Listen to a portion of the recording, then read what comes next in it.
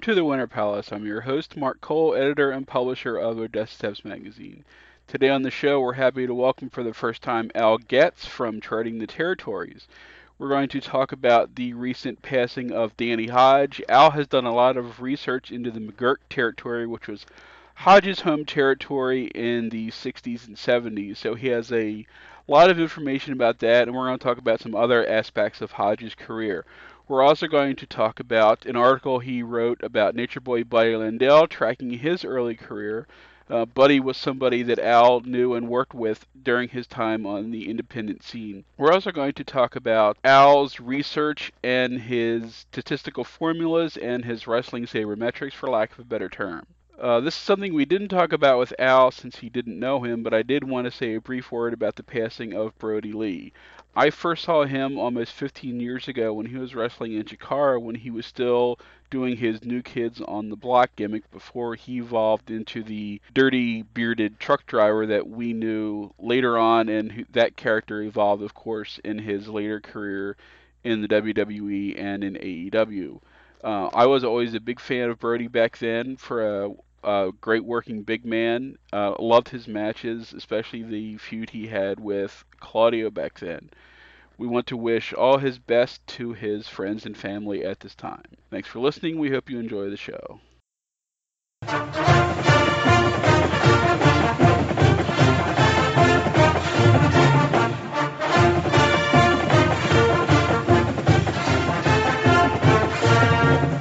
Welcome back to the Winter Palace.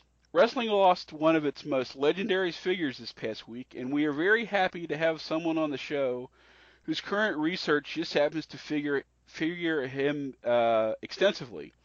To talk about the great Danny Hodge and some other parts of his research work, I'm very happy to welcome to the show for the first time from Charting the Territories, Al Getz. How's it going, Al?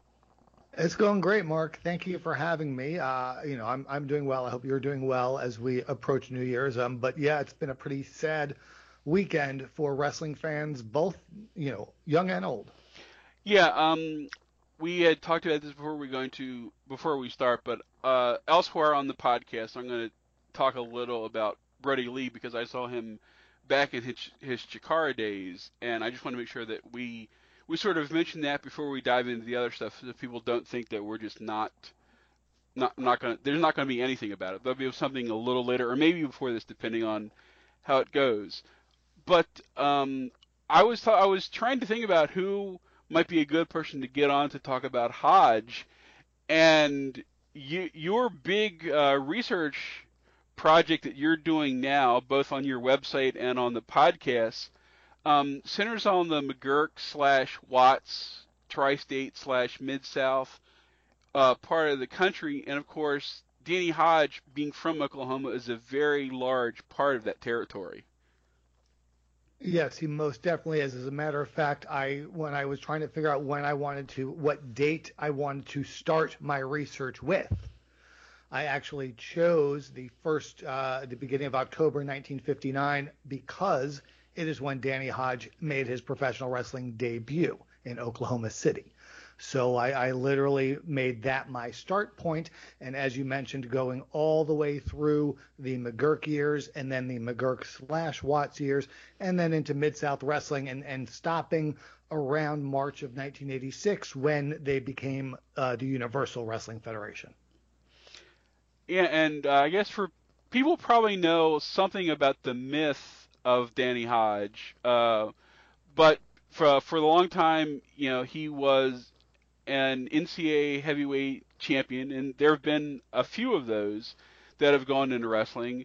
He was the first wrestler, only one of two, I think, still at this point, who's been on the cover of Sports Illustrated, and that was back in 1957 when he was going for his third NCAA title, and luckily I actually managed to pick up that issue sometime this year, and so when people go and look for the pod, that's going to be the picture on there is the Sports Illustrated cover. And of course, we know all the stuff about the apples and the pliers and his amazing grip strength. But why don't you give us some background about Hodge and his career before he becomes a pro?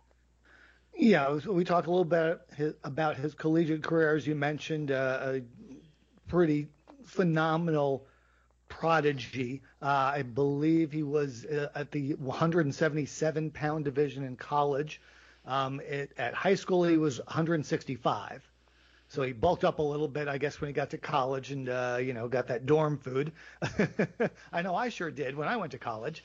Well, But he got up it's to funny. There's actually 177. it's funny when you say that because in the Sports Illustrated article, the reporter's following him around, and they go to the mess hall or the dorm room, and all the other guys are dining out on all this scrumptious food, and all he's eating is cold roast beef, and he said that's all I can have until weigh-ins. So he was at least he may have sampled some of the dorm food, but he was certainly strict about his training. That reminds me of the MTV special for Les Thatcher's school, where one of the wrestlers, and it might have been the mailman kid, was only eating tuna fish, was eating nothing but canned tuna fish out of the can.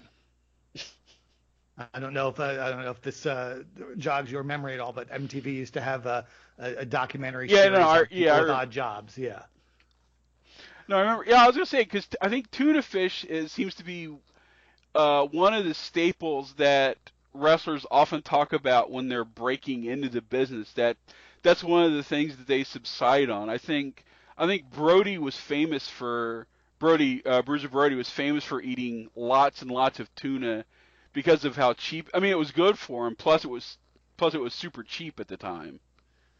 Yeah, high in protein, low in carbs, and inexpensive on a per pound basis, I guess. Hodge competes. I believe he qualifies for the Olympics twice. Ends up, though, not going right out of the gate into professional wrestling, but his first athletic endeavor after wrestling is professional boxing. And he's brought along, and he is considered a pretty solid prospect, gets a string of wins. I'm not all that familiar with his boxing career, but he ends up losing 2 bouts, and the second one, it's pretty brutal. And I think, I think it was a mismatch, and I think it was intentional. I think Hodge and his managers were on the outs, and so they put him in the ring with someone they thought had the advantage on Hodge, and Hodge ends up getting beaten pretty bad and having money issues with his managers. So he says, this isn't cut out for me, and he goes back to his roots, and he reaches out to either Leroy McGurk or Strangler Lewis or both, and as I mentioned earlier, October 2nd, 1959, in Oklahoma City at the Stockyards Coliseum, has his first professional wrestling match. And over the course of time, I think he's probably one of the more famous NWA junior heavyweight champions of all time. I think he held it, well, I guess we should safely say numerous, because I know one of the things that you've talked about on your podcast is that title changes aren't, especially back then, were a lot more sort of, shall we say, fluid than they are today, where everything is so meticulously documented. They're not meant to be linear, and unfortunately, we want to make it linear because that's how our brain can sort of interpret these things. He had, I think the number is approximately 7 or 8, and if someone says 7 and someone says 8 and someone says 6, I'm certainly not going to argue with them. But it's not just the number of times he held it, it's the time span, because he debuted in October 1950, and he wins the NWA World Junior Heavyweight title for the first time in, I believe it's July of 1960. So less than a year in as a pro, and he is the world junior heavyweight champion. And from then, it's from July 1960 through March of 1976, when he is forced to retire after suffering injuries in an automobile accident. He is the champion for much of that time, dare I say most of that time. So with the multiple reigns, sometimes they are very short title switches. One of the ones with Matsuda, I think Matsuda gets a couple of years with it. Ken Mantell has it for a little while. Like I said, there's some short reigns in there with Savoldi and Lorenzo Parente and Joe McCarthy, but between 1960 and 1976, odds are if you pick a date at random, that the champion of record on that date would have been Danny.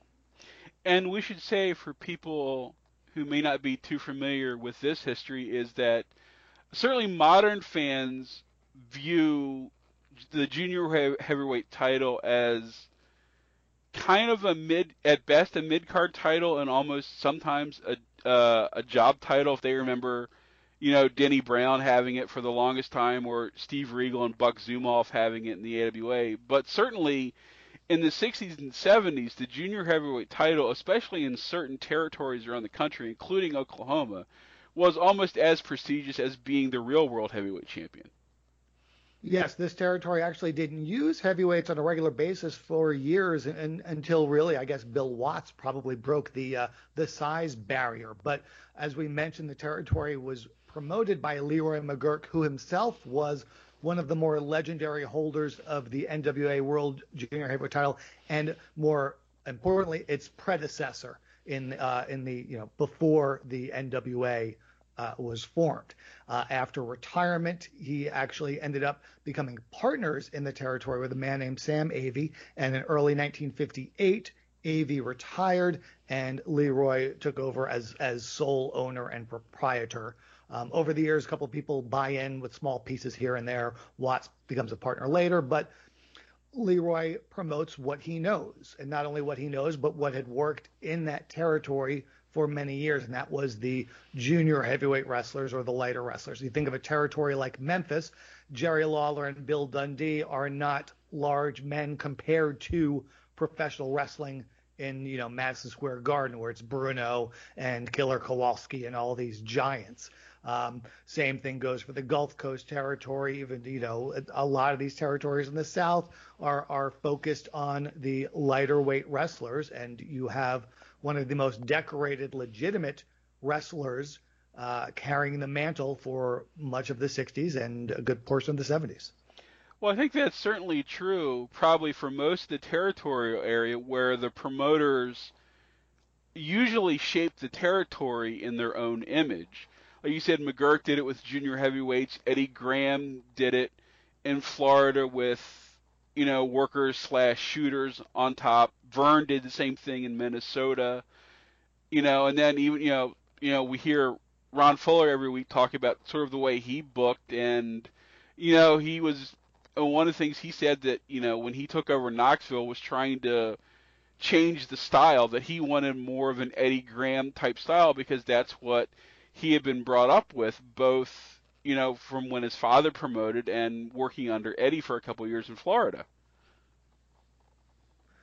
Yeah, true. A lot of times, like I said, the promoters will promote what they know, and that often leads to a repetitive isn't the right word, but the same style for many, many years. And when someone new comes in or takes over, such as a Ron Fuller, or in some places where they rotated their bookers more frequently, sometimes you can see the bookers' footprints on the roster of the territory, and they look to bring in that which they know, or also in many cases bring in their friends and allies to have some trusted men in the locker room with you, and have guys that you have confidence in. Now, when Hodge worked for McGuirk, was he generally always a babyface, or did it kind of depend on who he was perhaps feuding with over the title? I assume when he was a touring champion, it would be the same as the NWA champion, where you could vary your heelish scale, vary your heel tactics on the scale to defeat your opponent. But how did he mainly work in his home territory? He's a babyface. He's a hometown boy. He's a babyface. There are some instances of babyface versus babyface title defenses in the territory, but I don't think there's a subtle heel type role to be played. As I'm thinking about this, a very young Jack Briscoe had several matches in some of the towns with Hodge, and they sort of did, what would be a non-conclusive finish to build to a rematch. As you read it in the newspapers, you can see that maybe they had Hodge sort of straddle that line, but I don't think the fans would take it that way in Oklahoma. And as you mentioned, outside the territory, it's probably a little different. I'd say it's much closer to a Jack Briscoe than a Ric Flair. So it's not subtle heel or just sort of playing it down the middle, being a tough, no nonsense type of guy, as opposed to a quote unquote bad guy. It's funny if you think about Hodge wrestling Briscoe in Oklahoma, where they're both from, whether you would have split loyalties, I guess, based on.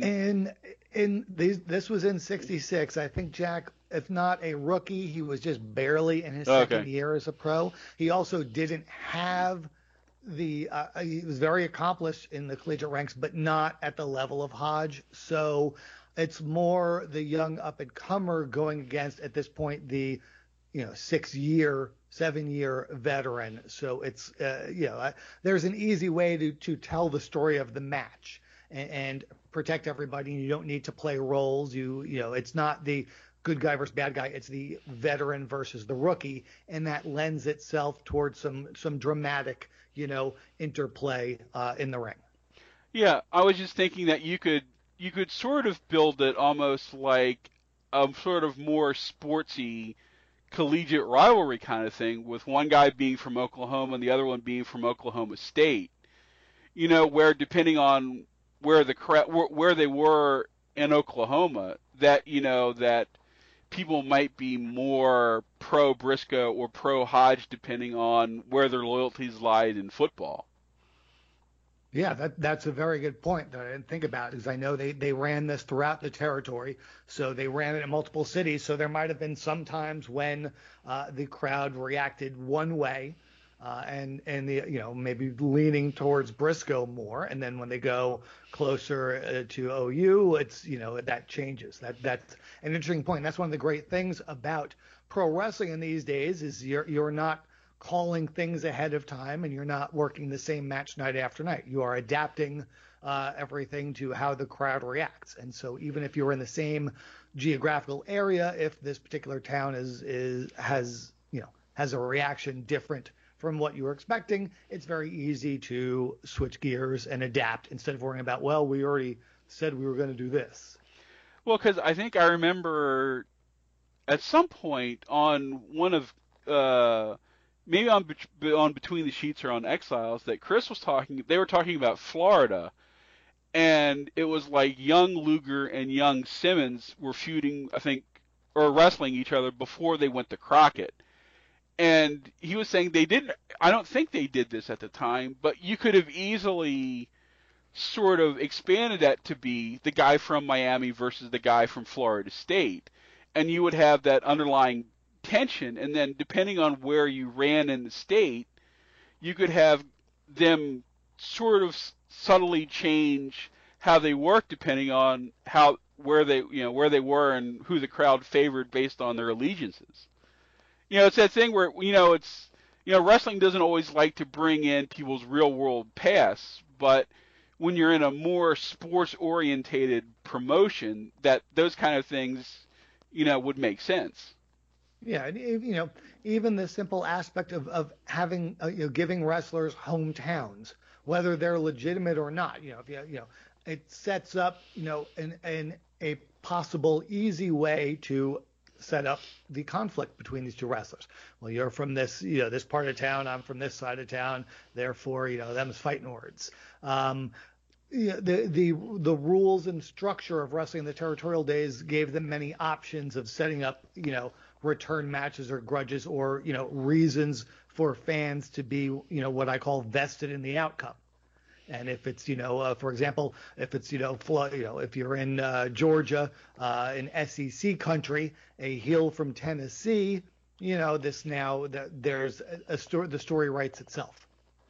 Well, because what was it? Was in I'm not sure if they ever did this in Continental, but I know in Smoky Mountain when once Doug Furnace started working there, that they were having Tennessee versus Alabama matches between the Furnace, and I think that's when his brother had started, versus the Heavenly Bodies. So yeah, they were definitely playing up Furness's legit, football background being in Knoxville.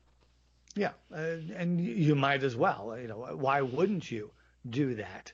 And so Hodge, yeah, Hodge being from Oklahoma, being a known commodity while in college, why would you want to change that? Why would you want to say he's from Decatur, Illinois? So you sometimes the truth just writes itself, and a lot of the wrestlers in those days.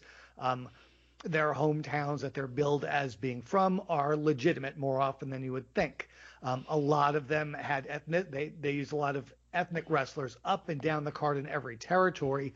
Um, while we know, for example, Ivan Koloff was, from Minnesota or what have you, but a lot of the wrestlers billed as being Italian or Spanish or what have you, if they weren't born in those countries, they are of that heritage. So it adds international flavor. And one of the things when I look at these cards from the '60s, every territory has wrestlers from a various heritage, and I think it's a way to sort of make the fans feel like these are the best wrestlers from the world. Oh, Lorenzo Parente is Italian. Oh, Torberlino Blanco is from Mexico. Literally, wrestlers are coming from all over the world to my TV screen, in Tulsa, Oklahoma, and they're going to be at the Civic Arena this Monday night.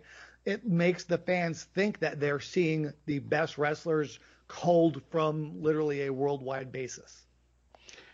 Yeah, and I mean, you certainly have to look at all the various territories. I mean, certainly the Vince Senior's WWF is certainly built on first Bruno and then Pedro to draw. I mean, I don't know if it was on your show or someone else's show where they were talking about how the crowds when wrestling finally came back to Madison Square Garden, that it wasn't sort of your generic white wasp New Yorker. It was they were being drawn by Rock and Perez. That was the Italians and the Puerto Ricans that were filling the garden, and then that followed with Bruno and Pedro.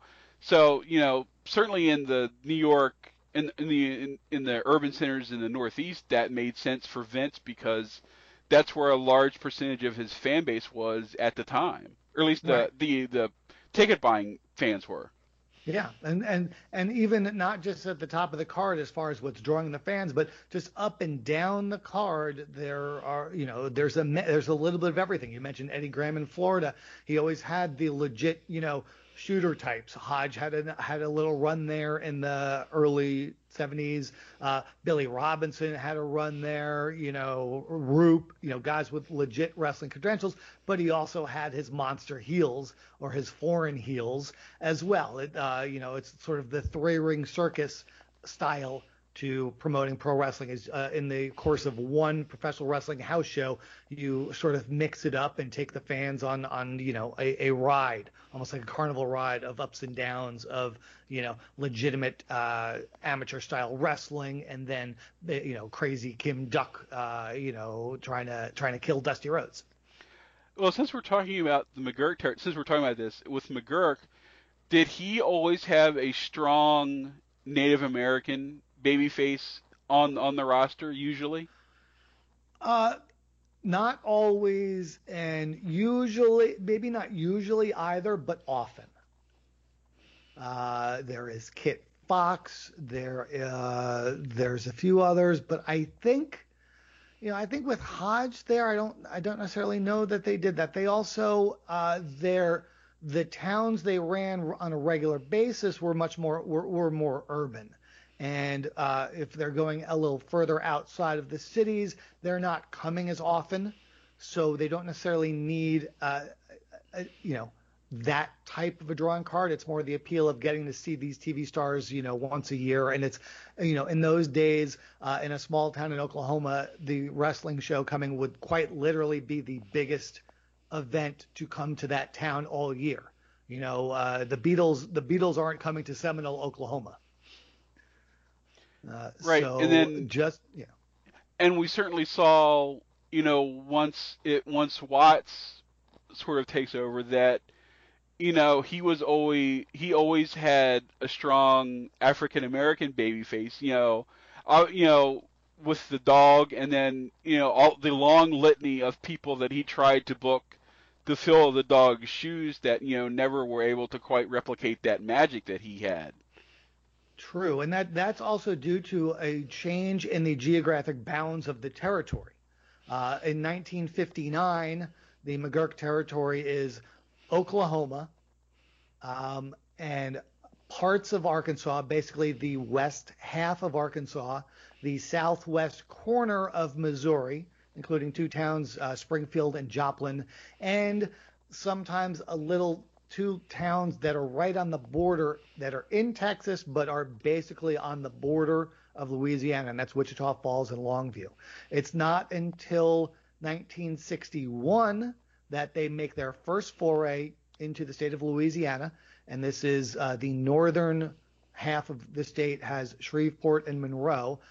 They also went into the southern parts of the state, Baton Rouge and New Orleans, but that didn't last long, and it wasn't until 1968 that they went back into the southern half of Louisiana. They stayed in Shreveport and Monroe through the 60s, and they also started dabbling into Mississippi in the late 60s as well. So as they start running more and more in Louisiana and Mississippi is when you see more African American wrestlers being brought in, and it's also due to the changing times. As a matter of fact, the first male African wrestlers in the territory, I believe for McGurk, it wasn't until 1969, and that would have been Tom Jones, and his opponent, I believe, is the Sundown Kid. And for the first couple of weeks, they would only wrestle against one another. Tom Jones ends up staying and forms an integrated tag team with Billy Red Lions, and they become very successful. But at first in the South, when they first were bringing in African American male wrestlers, they would wrestle each other every night, and there was no integration of races, sadly. But thankfully, by the mid 60s in most of the South and the late 60s everywhere, we get past that. Yeah, and like you said, and I think everybody sort of knows the success that the dog had at in sort of the peak Watts era when he was King of New Orleans, as I believe someone once wrote a book about. So yeah, yep. One of the interesting things I think I heard you mention on one of the podcasts was that I think that at that point, it's not for the top card guys, but sort of maybe the lower mid card guys, that they were running so many shows a week that you had some guys that really only worked each half of the northern half of the territory and the southern half of the territory. Like there were some guys that would only mainly work in the Louisiana end, and then some guys would mainly only work the Oklahoma end. Yeah, it's as I have said on my monthly podcast, it's not like you have a separate Raw roster and a SmackDown roster. The crew is considered one large crew, but as they're expanding, if you look at a map and look at the distance between New Orleans and Tulsa and Oklahoma City, those are some really long drives. So you end up with some wrestlers that stay closer, to home in Louisiana. I know I've been reading Ron Starr's book, and he mentioned when he first came to the territory in 72 or 73, he was living in Baton Rouge. And Baton Rouge to Tulsa is a long drive. The geographic center of the territory at this point is Shreveport. So you probably have some guys living in Baton Rouge, some guys living further up north, and Grizzly Smith is booking the Louisiana town, so he sort of has guys that he's using far more often on his shows, but he's still bringing in guys from the rest of the loop. They might come in for a week at a time, or sometimes even just for a night, and they go back up and work the other towns up north. It's really fascinating to see how many miles some of these wrestlers put on the cars, and despite the fact that we know of many, many, many automobile accidents over the years involving wrestlers, the fact that there aren't more is almost a statistical anomaly. Yeah, you read about certain territories. I mean, I think Mid-South may be sort of the most notorious, but certainly the Carolinas, too, where the weekly loop was 2,000 or 3,000 miles, I think, something like that. And yeah, you think about, and this is in the 70s and 80s, before interstate highways are everywhere. So these guys are driving on rickety back roads in the middle of the night. You know, yeah, when you consider how many wrestlers there were and how many territories there were, the fact that there weren't more deaths is probably phenomenal. Yeah, it's right up there with George Costanza on Seinfeld wondering how come a plane of baseball players that never crashed. He's like, with all these teams flying all over the place, you'd think one of them would have gone down and a whole team would just be wiped out. But like you said, and as we're talking about car accidents, as you said before, that's what ends Hodges' in-ring career. Yes, March of 1976. On March 2nd, Hodge wins the World Junior Heavyweight title for what unfortunately would be the last time, defeating career arch rival Hiro Matsuda. And sadly, less than 2 weeks later, when driving home late at night, coming back from a show in Homa, actually don't know if he's driving home or if he's driving to the town he's going to be wrestling in the next night. It's believed he fell asleep at the wheel and his car goes off the road as he's crossing a bridge into the water below. And he is able to not only pull himself out, but as he says it, he heard a voice that told him to hold on to his neck.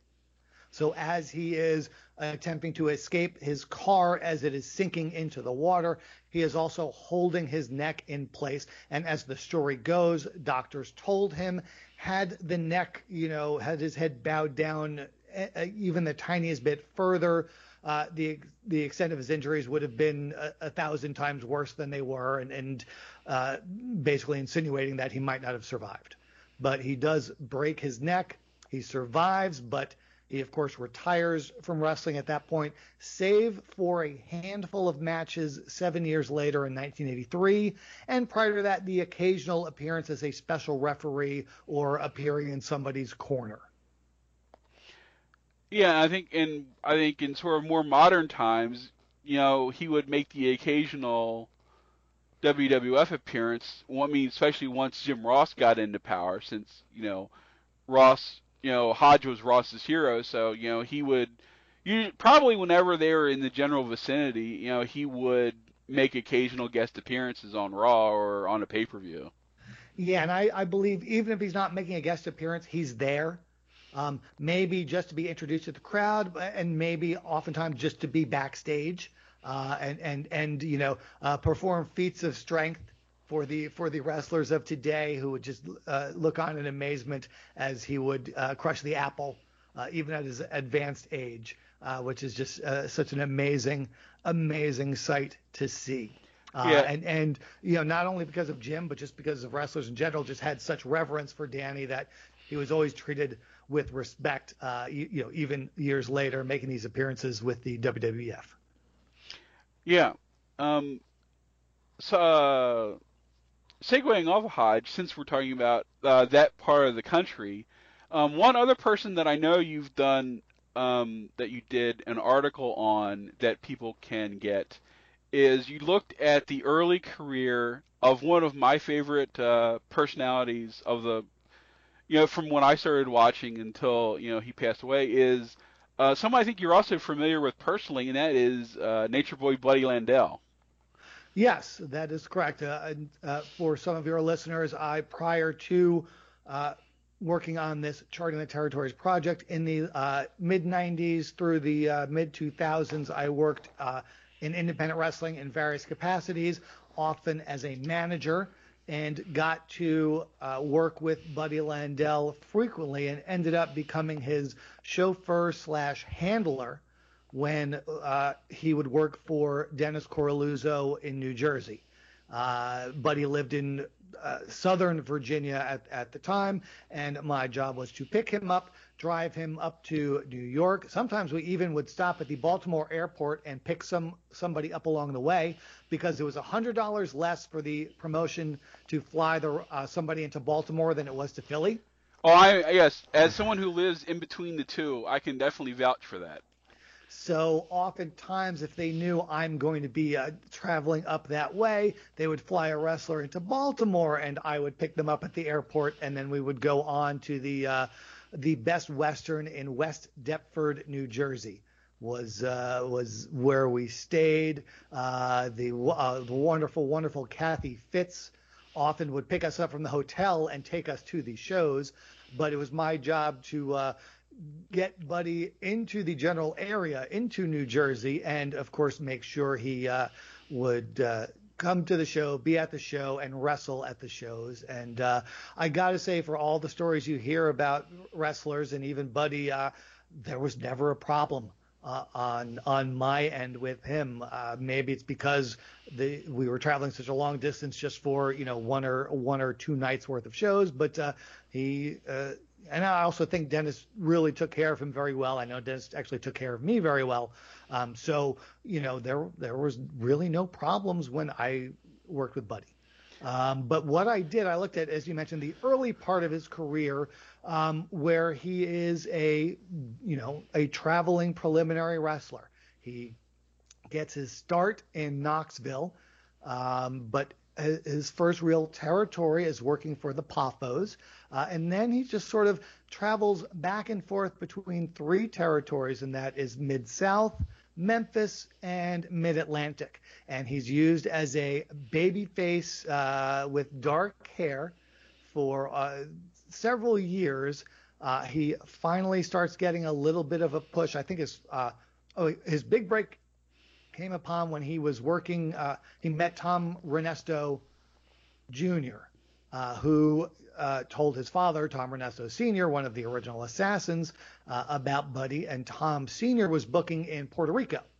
And he called up Buddy and said, would you like to come to Puerto Rico and wrestle as a heel? And Buddy said, I would love to.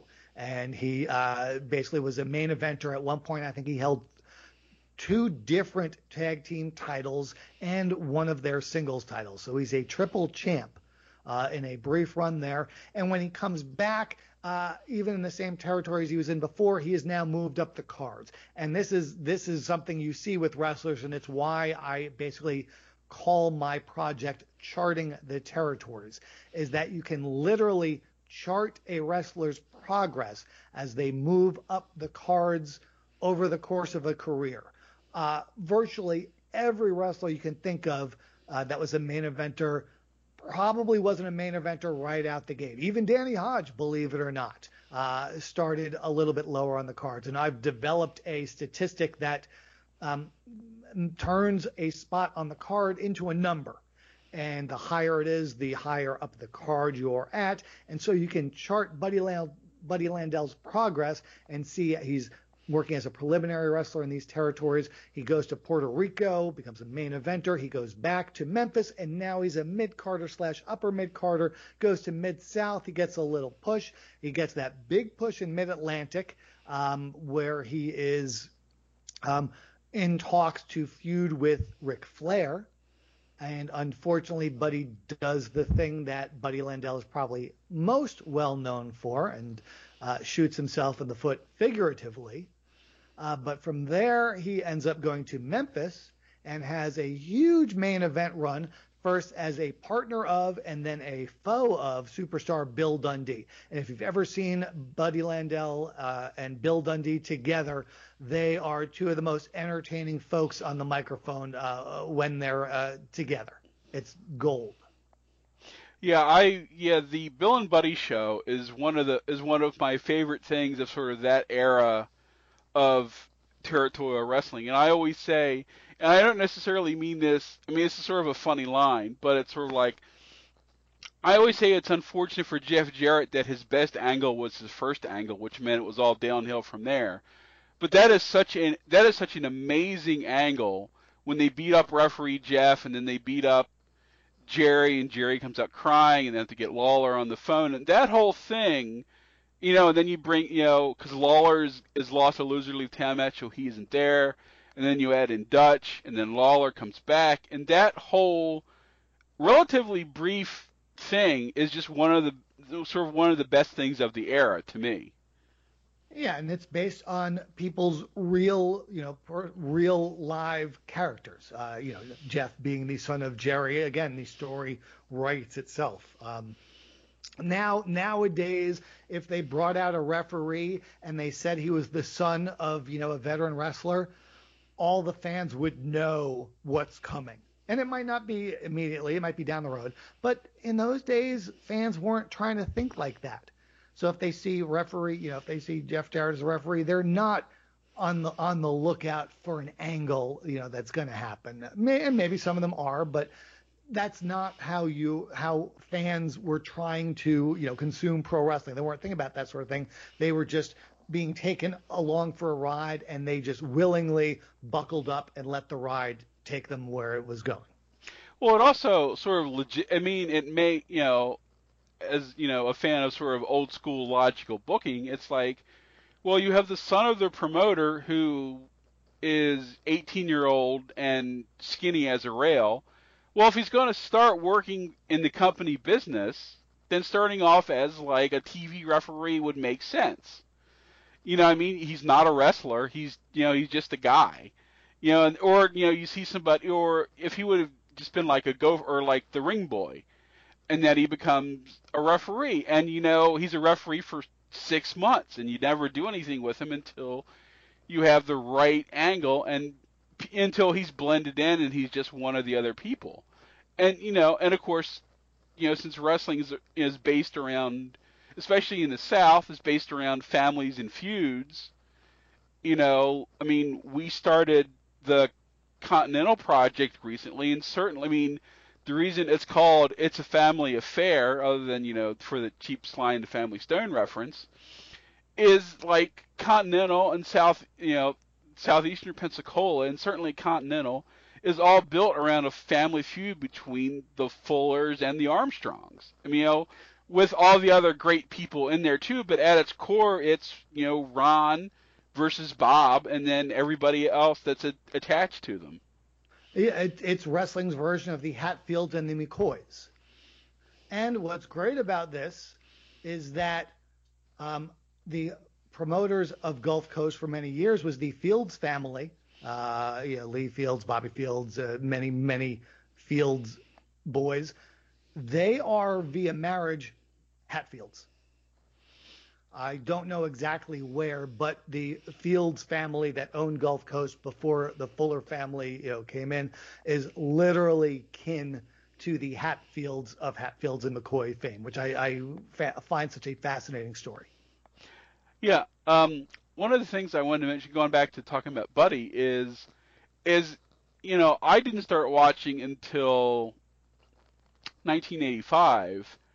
And I was already a teenager, so I always tell people that, like, I think not watching it as a kid gives me a different perspective from the way I watch it, because I didn't have those memories as a kid of watching wrestling.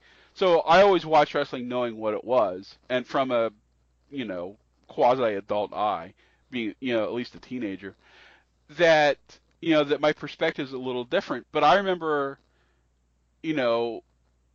but like Buddy was getting his pushing Crockett right when I started watching, and it's funny now to go back and watch Mid-Atlantic stuff on the network or YouTube or wherever you get it, and see young brown-haired babyface Buddy, and it's so funny to know who he's going to become. I mean, that's true, like you said, with a lot of wrestling where guys always have to start somewhere. But in certain cases, it's very fun to see guys so young being not finding themselves yet. Like, it's funny, from that sort of same era in Crockett, and something you've also talked about in slightly earlier Mid-South, is seeing pre Jake the Snake, Jake Roberts, where he's wearing cowboy hats and blue jeans, and it's just your mind doesn't comprehend that that's Jake Roberts wearing a cowboy hat, because it doesn't fit the Jake Roberts that you know. So yeah, someone's been putting on Twitter lately some early matches of Rob Van Dam as a preliminary guy on a couple of WWF TV tapings. I forget the whole story, but Rob actually, someone says, "Doesn't this look like RVD?" And Rob said, "Yeah, that's me."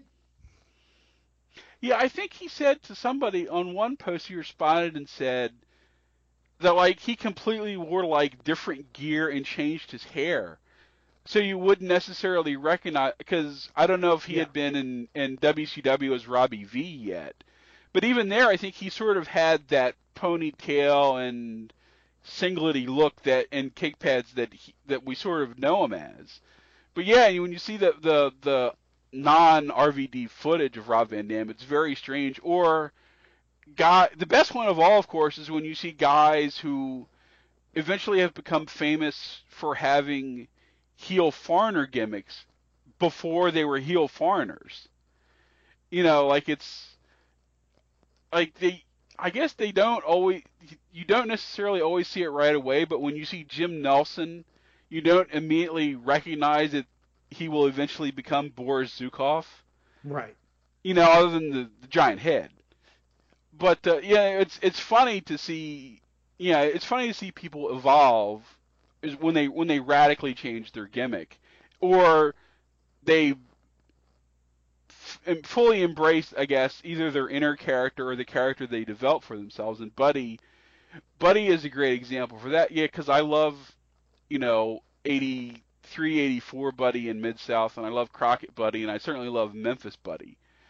So yeah, so I'm glad your experiences with Buddy were positive. I know when I had Bo tell some Buddy stories when he was on here the last time, and yeah, that wasn't always true true for Bo and Buddy, unfortunately. I'd say my biggest Buddy story along those lines was at one point I apparently became his booking agent, but Buddy didn't tell me about this. But all of a sudden, promoters would start calling me for dates on Buddy. So I'm like, okay, apparently I'm doing this now. Fine. So I write all this down. And so at one point a promoter calls and says, yeah, I just talked to Buddy. He told me to call you. I've got, I'm going to book him on this date. And me looking at my notes say, well, I already have Buddy in this town on that date, so I can't do this. The promoter says, all right. 10 minutes later, phone rings and it's Buddy. Says, what are you doing? They were going to send me my deposit in advance. You're supposed to dummy up, kid. So I was supposed to have accepted that second booking so Buddy could have gotten a deposit to no-show the guy. That's yeah, I am very fortunate. Like my only I only had the briefest of workings in the actual business, and that was as writing the programs and being the ring boy, and once making it all the way up to ladder of timekeeper. That's for the one of the promotions in Baltimore. Like I got my start as timekeeper. So your peak was my low. Think about that, Mark. well, and you know what's funny? And my peak as being timekeeper actually got me yelled at by King Kong Bundy, which is a story I've told on the pod before. But briefly, we were wrestling at a restaurant on the beach on the Potomac. That was either in southern Maryland or northern Virginia. I don't remember which side of the river we were on. Probably in Maryland. But anyway, so we were outside, and this is the summer, and it was very, very hot. And the ring was like set up on the beach part, a couple hundred yards from the restaurant. So, and it was hot enough that guys did not want to leave the ring or bump outside because they did not want to get sandy. So it was a fairly, fun but nondescript card. Anyway, so Bundy is wrestling in the main event against one of the local guys. And it's, a fairly quick squash, boom, boom, boom, 1, 2, 3, well, 1, 2, 3, 4, 5, because it's Bundy. And it was like 4 minutes and 40 seconds. Okay. We go to the back, we're in there, and Bundy goes, hey, brother, come here. And he's like, this isn't your fault because they probably didn't tell you this. But never announce a main event for less than 5 minutes because people will feel cheated. Mm-hmm. Right. And I said, okay, yes, sir. And I said, that makes sense, and walked away. Now, for the funny part is, one, when I worked with Jeff Amdor, who you may or may not know, but, he's been the timekeeper. Yeah, I know Jeff. Yeah. Okay. So, like, I traveled with Jeff when we would go farther away. And so, but he always did it as a shoot. So I just figured, okay, I'm just gonna give them the shoot times. And then so I'm like, okay, well, at least being yelled at by Bundy's kind of funny. And I'm driving home and I think, wait a second. While I agree with him in principle, this man's most famous match ended in 9 seconds. So if anybody is not going to complain about the length of a match, it's a guy who won a match in 9 seconds. But True. I mean, I see both sides of it. But I think if you're announcing times for some of the matches, you have to announce them for all. That's how I view it. And that being said, then if your main event is going short, maybe you don't put it on last. Yeah, but I was just, that's my funny story. That, I got yelled at by King Kong. I was nicely yelled at by King Kong Bundy once. Nicely yelled at. I actually worked with Bundy a few times. He was great to work with. The first time I worked for Dennis Coralluzzo, as a matter of fact, in New Jersey, I managed the Honky Tonk Man against King Kong Bundy. During this match, there were a total of one bump, and I took it. I was about to say, I'm guessing I know who took the bump. Yes. So that's why they had me there as the manager. And then, and so after I take the bump, obviously a pinfall has to happen. So someone has to end up with their shoulders on the mat, but it's one of the slower roll-ups you'll ever see as Bundy, rolled Honky Tonk Man up after my distraction where I was trying to interfere and failed miserably.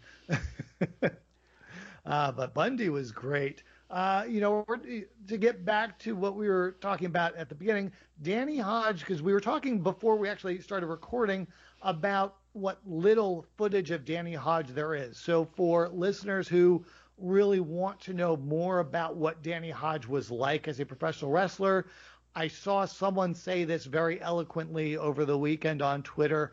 He was like Kurt Angle without the comedy.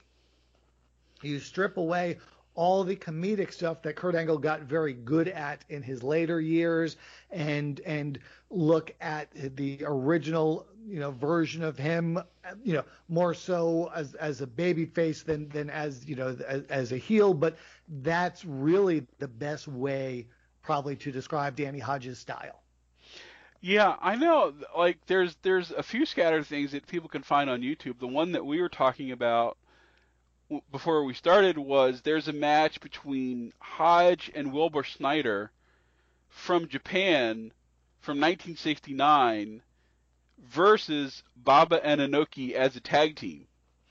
So even if you're watching it just to see Hodge, the sort of historical peculiarity of it, in hindsight, seeing Baba and Inoki as a tag team is interesting. I know there's a match from Georgia where Hodge wrestles Jerry Briscoe. That's on YouTube, and I know that the Florida folks have put up like a handful of like really brief Hodge highlights that I think I've seen them post over the last week that may or may not have been up before. So unfortunately there's not a ton of footage. You've got people who can tell good Hodge stories. Ross certainly. People that listen to the Studcast have heard all about when Hodge worked in Knoxville and cajoled Dale Lewis into beating up a fan that got Ron Fuller sued, and could have been much worse had the fan not been a fan and settled before it got much worse. But yeah, so he is definitely seems like a guy who, at least in some stories, his temper sometimes got the better of him. Yeah, and you brought up something interesting. One of the things I've learned in my research, there are a lot more lawsuits by wrestling fans, filed by fans against promoters than you probably think of wrestling fans that got injured during melees. However, Mark, I'm going to tell a story of a time where a wrestler sued a wrestling promoter, as well as several other people, where a wrestler actually also sued a fan. and it involves Danny Hodge. Do you know this story? No, please enlighten me. So this is Hodges still in his rookie year. This is May of 1960. So one of the things that they did with Hodge early on is they established his specialty match as a boxing match. His first real feud and his first real main event level feud is earlier in 1960 against the Great Bolo, a masked wrestler who in this territory was Al Lovelock. And the blow-off in many of the cities was a 10-round boxing match, which Hodge would win by knockout based on his pro boxing career. And it sets this up as his go-to specialty match down the line, just like JYD with the dog collar match or Dutch Savage with the glove. So they had already set this up, and meanwhile, the world junior heavyweight champion at the time, Angelo Savoldi, was not a homesteader in the McGurk territory, but was here often in 1959 and 1960. And Hodge, they finally build him up enough to the point where they're going to put him in the ring against Angelo Savoldi. And they build to a rematch, which is on May 27th, 1960 in Oklahoma City, Hodge versus Savoldi in a 10-round boxing match. And I'm reading this from an article I posted on my blog at chartingtheterritories.com. The match was stopped when Hodge's father, William Edward Hodge, entered the ring during the 5th round and slashed Savoldi's back with a knife. Per newspaper reports, the elder Hodge was jailed on a charge of assault with a dangerous weapon and released on a $20 bond with a police hearing scheduled for the following Thursday. And a lot of these times I'm just taking direct quotes from the newspaper articles. Savoldi, who was hospitalized with lacerations of the back and arm, declined to press state charges. He was being advertised for shows in the Northeast the following week, but appears to have missed those, just because this reads like such a cool storyline, especially since we were talking about family bonds and ties, but this appears to be very legit. So after the May 27th show, his next known booking is mid-June, where he is in Montreal on the 15th and Washington, D.C. on the 16th. In May of 1962, a lawsuit was filed on behalf of Savoldi against the city of Oklahoma City, Leroy McGurk, Danny Hodge, William Edward Hodge, and 2 Oklahoma City ticket agencies, seeking $125,000 in damages. Savoldi's attorney said Savoldi was slashed so severely it required 60 stitches to close his wounds, and the wrestler suffered permanent injuries and is unable to continue his profession. Now, Savoldi did wrestle regularly-ish through 1969, so unable to continue his profession is not true. I have no idea what happened with the lawsuit, but this is one of those times where instead of the fan suing the promotion or the wrestler, it's the wrestler suing the fan. That is, I think, yeah, you don't often hear, you occasionally hear about the over-exuberant family member getting involved, but, yeah, not in the way of crazy stabby fans. No, I saw one time you mentioned Bo James earlier. I worked when I was an independent wrestling manager. I did work for Bo James regularly, and one of the funniest memories. He ran a small building in Fall Branch, Tennessee. It is a very let's just say it white area, and the fans were to a man as white as can be. And one time, Killer Kyle came in to work for the territory and to work for Bo, and his kids were sitting in the crowd. So they already stick out like sore thumbs. I believe they were of mixed race, but I may be very, very wrong on that. But again, they stand out like a sore thumb. But during the match, they were also cheering, "Go, Daddy, go! Go, Daddy, go!" just in case anyone didn't realize why these 2 kids who already stuck out like a sore thumb were there. It was pretty clear after they started cheering for their dad, Killer Kyle. That's funny. Before we go, I wanted to briefly talk about your sort of statistical formulas and research that are sort of the basis of your pod and your blog. So I presume growing up, uh, that you were probably a baseball nerd and a sabermetrics nerd, and so that love of statistics is probably how you came to invent your wrestling formulas. You're absolutely correct. Not only was I, but I still am those things. But yeah, I was a big sports fan and baseball fan, and also very quickly realized while I loved sports, I was not good at them. So found another thing to keep me involved in sports in some capacity. In fact, at one point, I played football. This would have been in grade school. So you're talking seventh, eighth grade. I got hurt, and my mom pretty much made me quit the team at that point. I became the team statistician. I am familiar with this story. And the coach called me Statman. And years later, when I moved and ended up going to a different high school, that same coach ended up being the coach at this high school, and would see me in gym class or whatever, and remembered me as Statman. I was the high school basketball manager that did the scorebook, and you know I believe probably by the time I was a senior or junior, actually was providing guys on the team with statistics using my very crude Apple II to to chart to crank out points per game and field goal percentages and things like that on my little computer, my little dot matrix printer. So yes, I'm well familiar with your story. Yeah. So fast forward years later, when I'm in and around the wrestling business, and also, pardon me, in and around wrestling forums online.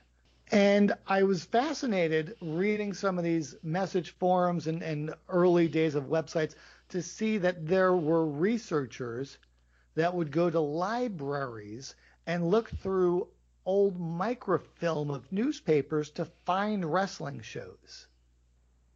I should also note there are two librarians in my gene pool, so that's something that piqued my interest. And I ended up going to the library in Asheville, North Carolina, where I lived at the time, and going through old reels of the Asheville Citizen Times on microfilm to find shows not only for Mid-Atlantic, but then I stumbled across some shows for the IWA, Einhorn's promotion, where he attempted to run quote unquote nationally, but ended up more focused in the Northeast and the Mid-Atlantic regions, and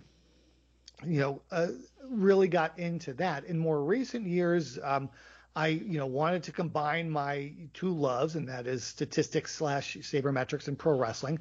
And as I looked at what statistical information is available for pro wrestling, it's things that are used in real sports that we're trying to apply to wrestling. We talked about title histories earlier.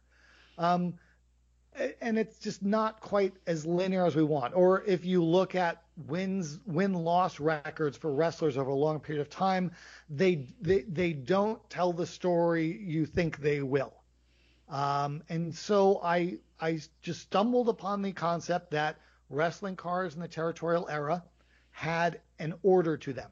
The preliminary matches generally featured preliminary wrestlers. The mid-card matches generally featured mid-card wrestlers. And the main events generally featured main event wrestlers. So I basically developed a way to turn that into a number. And if a wrestler's in the advertised main event, or what I call the match with the perceived highest level of importance, they would get a 1.00, and based on the number of matches, each match further down the card would get a lower number, with the opening match getting the lowest number. And if you take this number and for someone's 6-month-long run in a territory, take the average of all that, this now might be something of value. So I started doing this for various territories and various time frames, and looking at the output, it sort of looked right. In Mid-South Wrestling in the early 80s, Junkyard Dog is probably the wrestler with the highest rating of this score. In Memphis, it's Lawler. In Florida, it's Dusty. In New York, it's Bruno. And so I felt confident, maybe sort of rolling this out in some fashion on Twitter. So I came up with a really cool name for it. I called it Statistical Position Over Time. And I call it that because the abbreviation for that is SPOT, or spot. So I call it a spot rating, and it measures a wrestler's average spot on the cards. Yeah, because obviously win-loss doesn't really work in a worked business because, I know that occasionally at the beginning of the year, someone will send Dave a list of people's records or something, and 9.5 times out of 10, baby faces have the most wins and heels have the most losses just because that's logically how it works. It's right. And I did some research, Mark. I looked at a long-running WWF feud from the 80s, and I chose Tito Santana versus Greg Valentine. If you think about those two wrestlers at the time of their feud, which was over the Intercontinental title in the mid-80s, they were on the same level on a depth chart. They were of equal stature in the territory. Of all the matches I could find between the two, Tito won 60%, and that's a winning percentage. So that calculates ties as half a win and half a loss. But the winning percentage for Tito was 60%, and for Valentine was 40%. Now, you might think to yourself, all right, well, that's fairly close to 50-50. But think about this. If a baseball team won 60% of their games, they won 96 games and are probably going to the playoffs. If a team only won 40% of their games, they're probably firing their manager. So 60% to 40% is actually a pretty big difference. The other thing, particularly in the days of the territories, the results earlier in the card may not have been determined ahead of time. They may be based on what's going to happen in the main event, which is often decided the night of the show based on attendance. In the Northeast, with Bruno or Backlund, we hear these stories about one heel might get a 3-match series in Madison Square Garden, but only a 1 or 2 match series in Boston. A lot of times these are tied to attendance. If a feud draws well in one specific building, they might consider running a non-conclusive finish to build to a rematch. And so if you think of a wrestling show as a story, much like a wrestling match has a 3-part story arc, it's very possible promoters and bookers treat the show as a story as well. And you can't fill in the beginning and middle part until you know the end. So once you know what that finish of the main matches is going to be, that might affect who wins a preliminary match between two preliminary wrestlers. And depending on the ride you want to take your fans on through the course of the night. Second, if you're running a spot town, which is a town that you only come to once a year, which, as we mentioned earlier, is literally the biggest thing to happen in this town all year, your goal is not to piss the fans off to get them to come back next week. Your goal is to give them a night of entertainment and make them happy. So you're even more inclined to have babyfaces win up and down the card on a spot show than you would be in one of your weekly towns. Yeah, and if you do not want people to leave with a sour taste and not want to come back, whether it's 6 months or a year, you want to generally want to send the fans home happy. Yeah, they'll talk about it. They'll tell all their friends. So the idea was, if these statistics that we use in other sports don't quite work, let's invent some new ones. And apparently I did. And so over the last couple of years, through the blog and more recently through the podcast, we're slowly, exposing more and more people to this new concept of the spot rating and using it. And again, it's something that if you look at a bunch of wrestling lineups from the past, you can figure out who the top guys are, who the mid card guys are.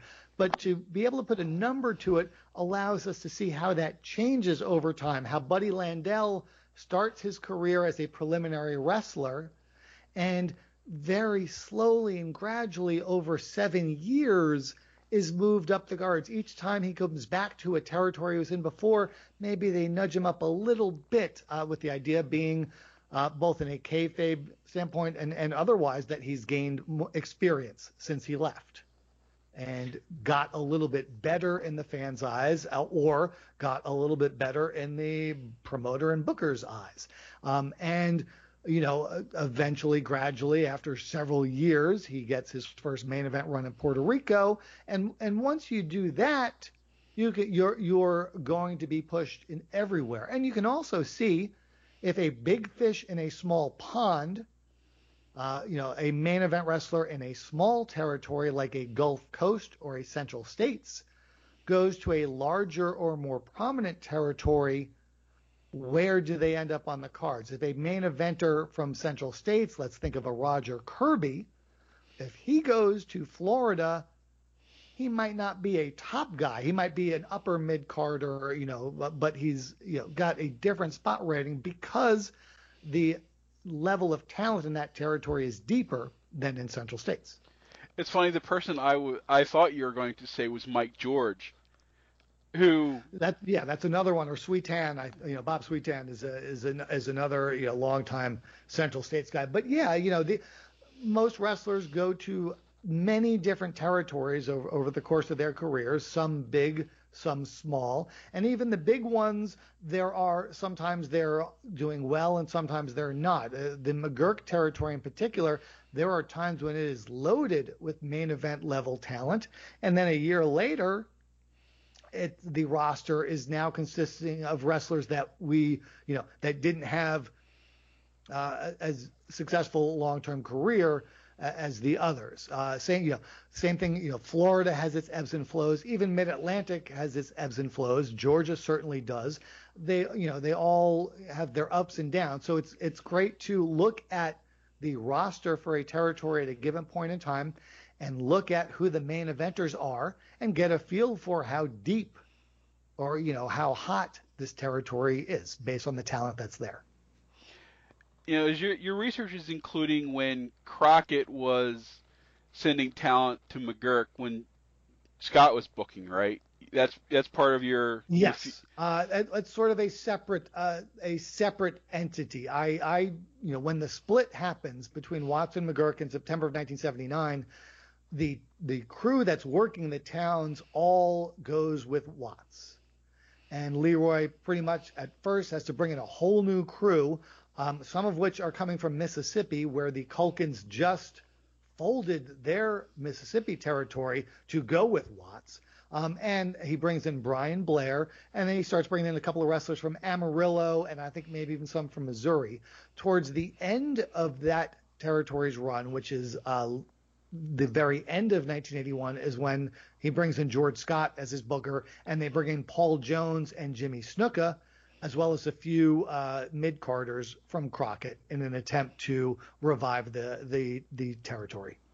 Yeah, that's sort of a part of history I really wasn't too familiar with until Mike started talking about it on his show.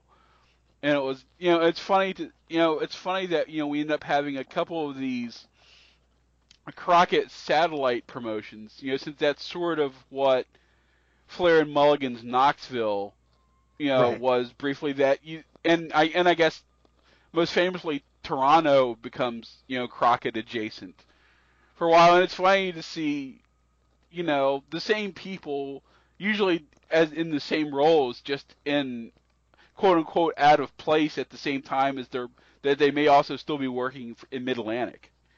Yeah, well, when Snuka and Jones are there, they leave Mid-Atlantic. It's not like they're going back and forth. They are full time for McGurk for the last literally four, 3.5, I think, months of the territory. But when the roster at that point consisted of wrestlers such as Jerry Brown and Ron McFarland, and Jerry Brown is a very well respected wrestler, but in 1981 Jerry Brown is a whole lot different from 1973 Jerry Brown. But Brown, McFarlane, a very young and inexperienced Siva Afi, the crew is really rough. And to see someone that looks like Jimmy Snuka and to see someone with the experience and skill level of Paul Jones, they stand head and shoulders above the rest of the territory. It's not enough to save the territory, but it's really evident from what little footage, and there's some TV footage of Snuka on TV for McGurk. He really stands out like a sore thumb as, in the fans' eyes, even if they were pretty sure that Ron McFarlane is not capable of selling out Madison Square Garden. Once Snuka comes in, the comparison is even more clear that the wrestlers that have been working the territory regularly are just a step below the rest of the world. Whereas we said earlier on, territory's goal is to make you think that the best wrestlers are coming from all over the world. Every now and then when you bring in a stud like Snuka, it exposes the rest of your roster as not the best in the world. Yeah, it's funny, and I think there are certain promotions, probably Kansas City is the best example of that. I think are generally always seen as sort of in the bottom percentile of the promotions in the country. That when you see a young guy there who is probably not being used correctly, probably by Bulldog Bob Brown, that they seem so oddly out of place when you watch the foot. I guess Jannetty might be the first example I can think of who just seems so wildly out of place in mid 85 86 Central States, or just being not necessarily head and shoulders, but just not a guy in the wrong place. Yeah, he's in the wrong place at the wrong time, and this happens a lot. There's also, it's just the old guard is used to wrestlers paying their dues, and even if they look better than the rest of your roster, if they don't have the experience of your roster and you don't know them as well, so you don't know for sure that they're reliable and dependable, you're going to keep them down under the guise of pay your dues, kid. And sometimes that is a very legitimate reason to have someone low on the cards, but there are other factors at play as well. I've told this story on podcast before, but when I walked into the dressing room in Cornelia, Georgia, and met a young, wide-eyed boy from Gainesville, Georgia, who introduced himself to me as Alan, because I introduced myself to him. I said, "My name's Al," and he looks at me and goes, "Well, my name's Alan too." And that young man is, of course, AJ Styles. But when I saw him in the ring as a rookie, you know from the first time you see him that the potential is there. And of course, there's a lot of guys I said that about that never made it for various reasons, but you can tell that if he listens, learns, and is led along by the right people, this guy could make it. I thought the same thing when I worked with Andy Douglas, and he certainly did make a name for himself in Impact for a while. But yeah, you see it all the time. You see guys that already have that je ne sais quoi, and you hope that you get to one day see them on TV. It's so cool to me.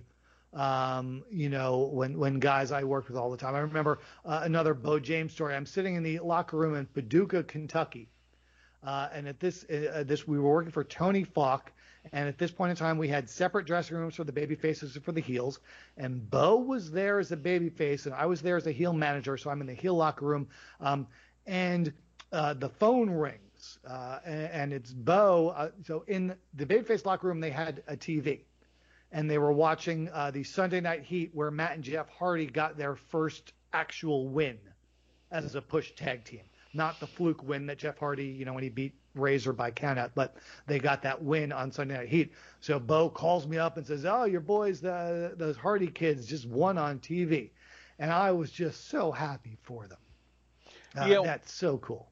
When I worked in Baltimore, it was a lot of a lot of local guys who were good but generally local, and then there was a handful of guys who were like working open dates from ECW, like Stevie and Meanie and guys like that. And then I don't know how long they had been coming in before I started there, but they were also using Christian York and Joey Matthews. Yeah, JoJo and Christian. I love those kids. I actually worked a lot with Joey over the years. God, such a great guy. Yeah, and I was like, these are the guys that would be the ones that eventually moved up the ladder, and then they went.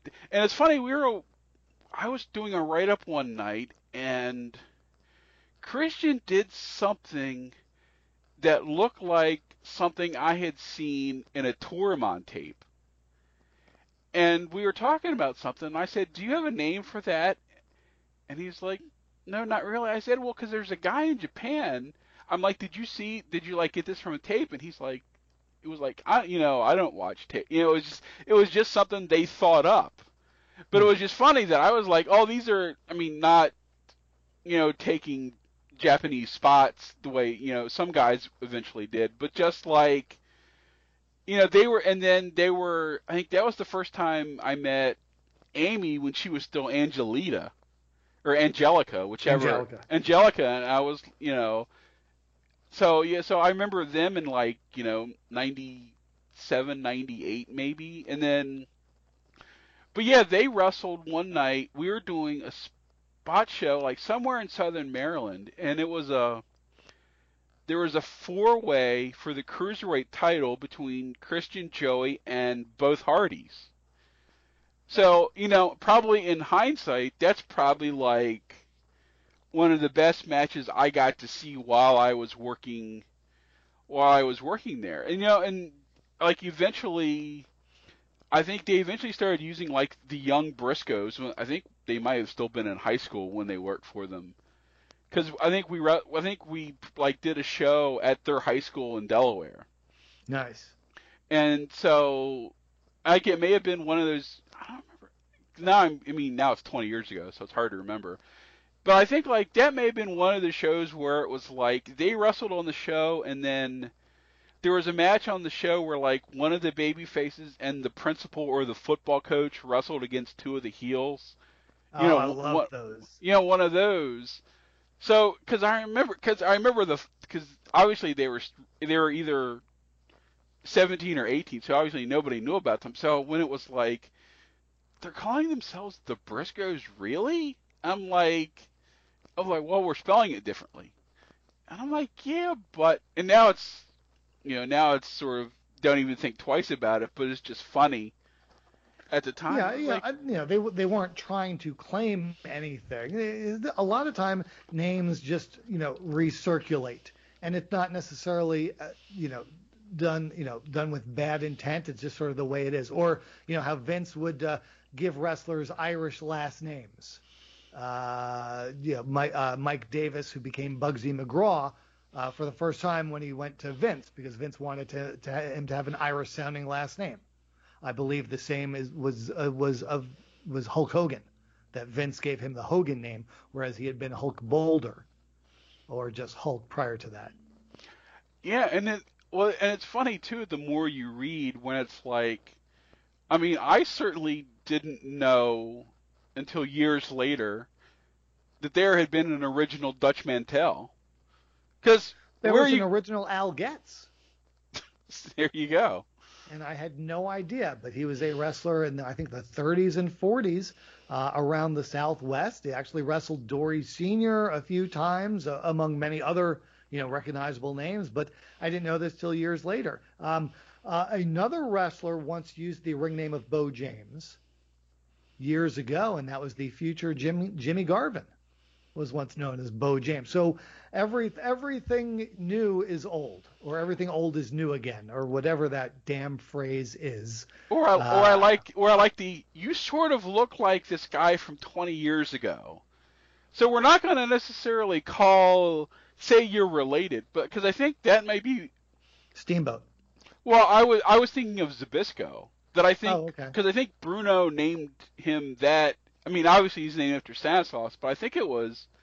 I thought the story was that he sort of looked like either Stanislaus or his brother. So he just said, "Hey, you look like Stanislaus Zabisco, so we're going to call you Zabisco." And certainly it's better too to have an unusual name rather than just. I mean, and then then it was one of the funniest ones to me always was I always thought for the longest when I was a kid, when you would occasionally hear people's real names, that like I always thought Sergeant Slaughter's name actually was Bob Slaughter because people would cut promos on him and call him Bob Slaughter.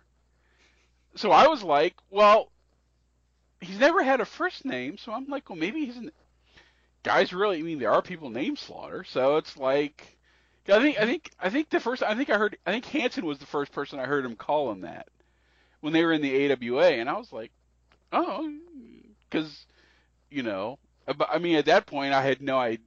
I didn't even know about his run in Crockett, let alone being Super Destroyer or Super Mark Destroyer, whichever he was. Yes, or Super Destroyer Mark III, or Bob Slaughter. Or Bob Slaughter. So. No, the only way you'll know for sure if it's their real name is if they middle name them, like your mom used to do when you were in trouble.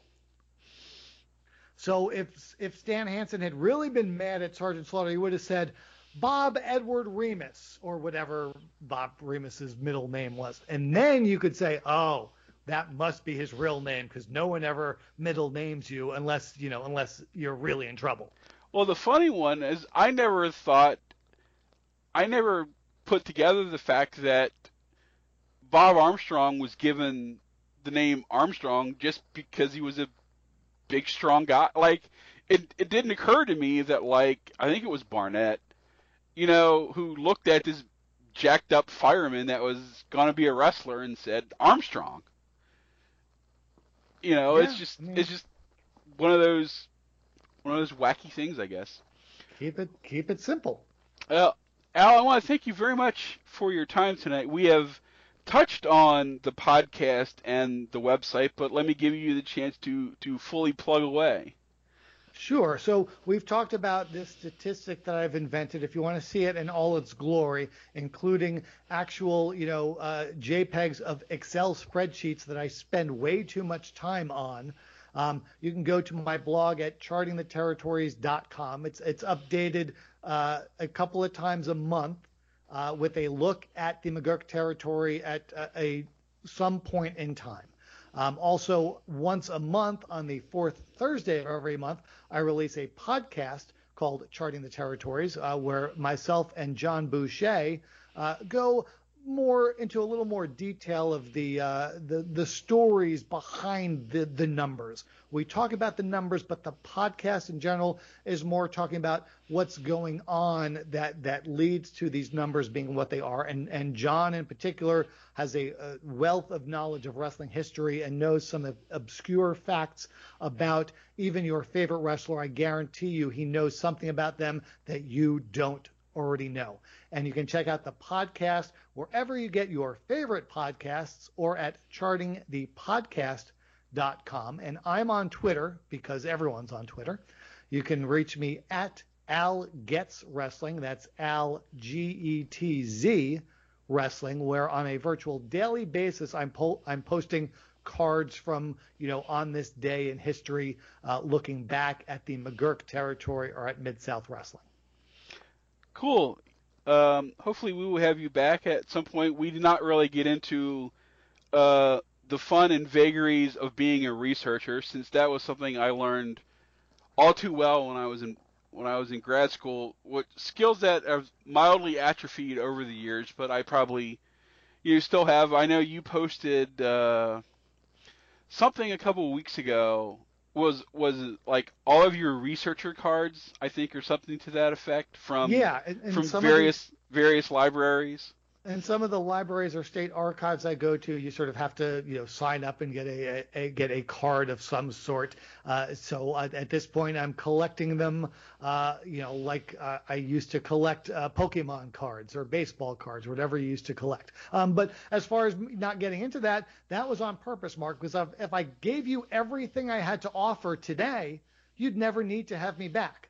I gotta leave some key details out so you'll want to bring me back. Because if the house is good for this episode of the podcast, you're gonna want to run it again. You're gonna want to run an angle to bring me back one more time. So I'm gonna leave some things off the table so we can talk about it if, nay, when you want me back. That is true. I was going to say that when you posted that, that made me dig through my box of stuff, and I found my ID card from the Library of Congress. Nice. So I do not remember. I mean, that was certainly a long time ago, so I have no idea what they look like now. But And I added to my collection this week because I learned that you can get a library card for Knox County in Tennessee. Even if you live out of state, you have to pay a small fee for it every year. But so I did this, and I got a library card, and it came in the mail. And guess whose name is listed on the return address from Knox County in Tennessee? the Christmas creature. Exactly.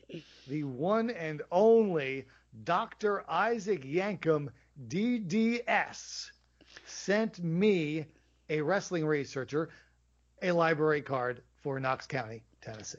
Yeah, I know. Growing up, that like our county library card was free, but if you wanted to go to if you wanted to cross the river and go to the adjoining county, I believe it was 5 whole American dollars a year to get a library card there. So, but Yeah, I could, there are ways now for out of state residents to get library cards, but I'm going to have to save that for my next appearance. I'm not going to give all my secrets away just quite yet. yeah, I will definitely have to share some of my stories about going to closed stacks libraries.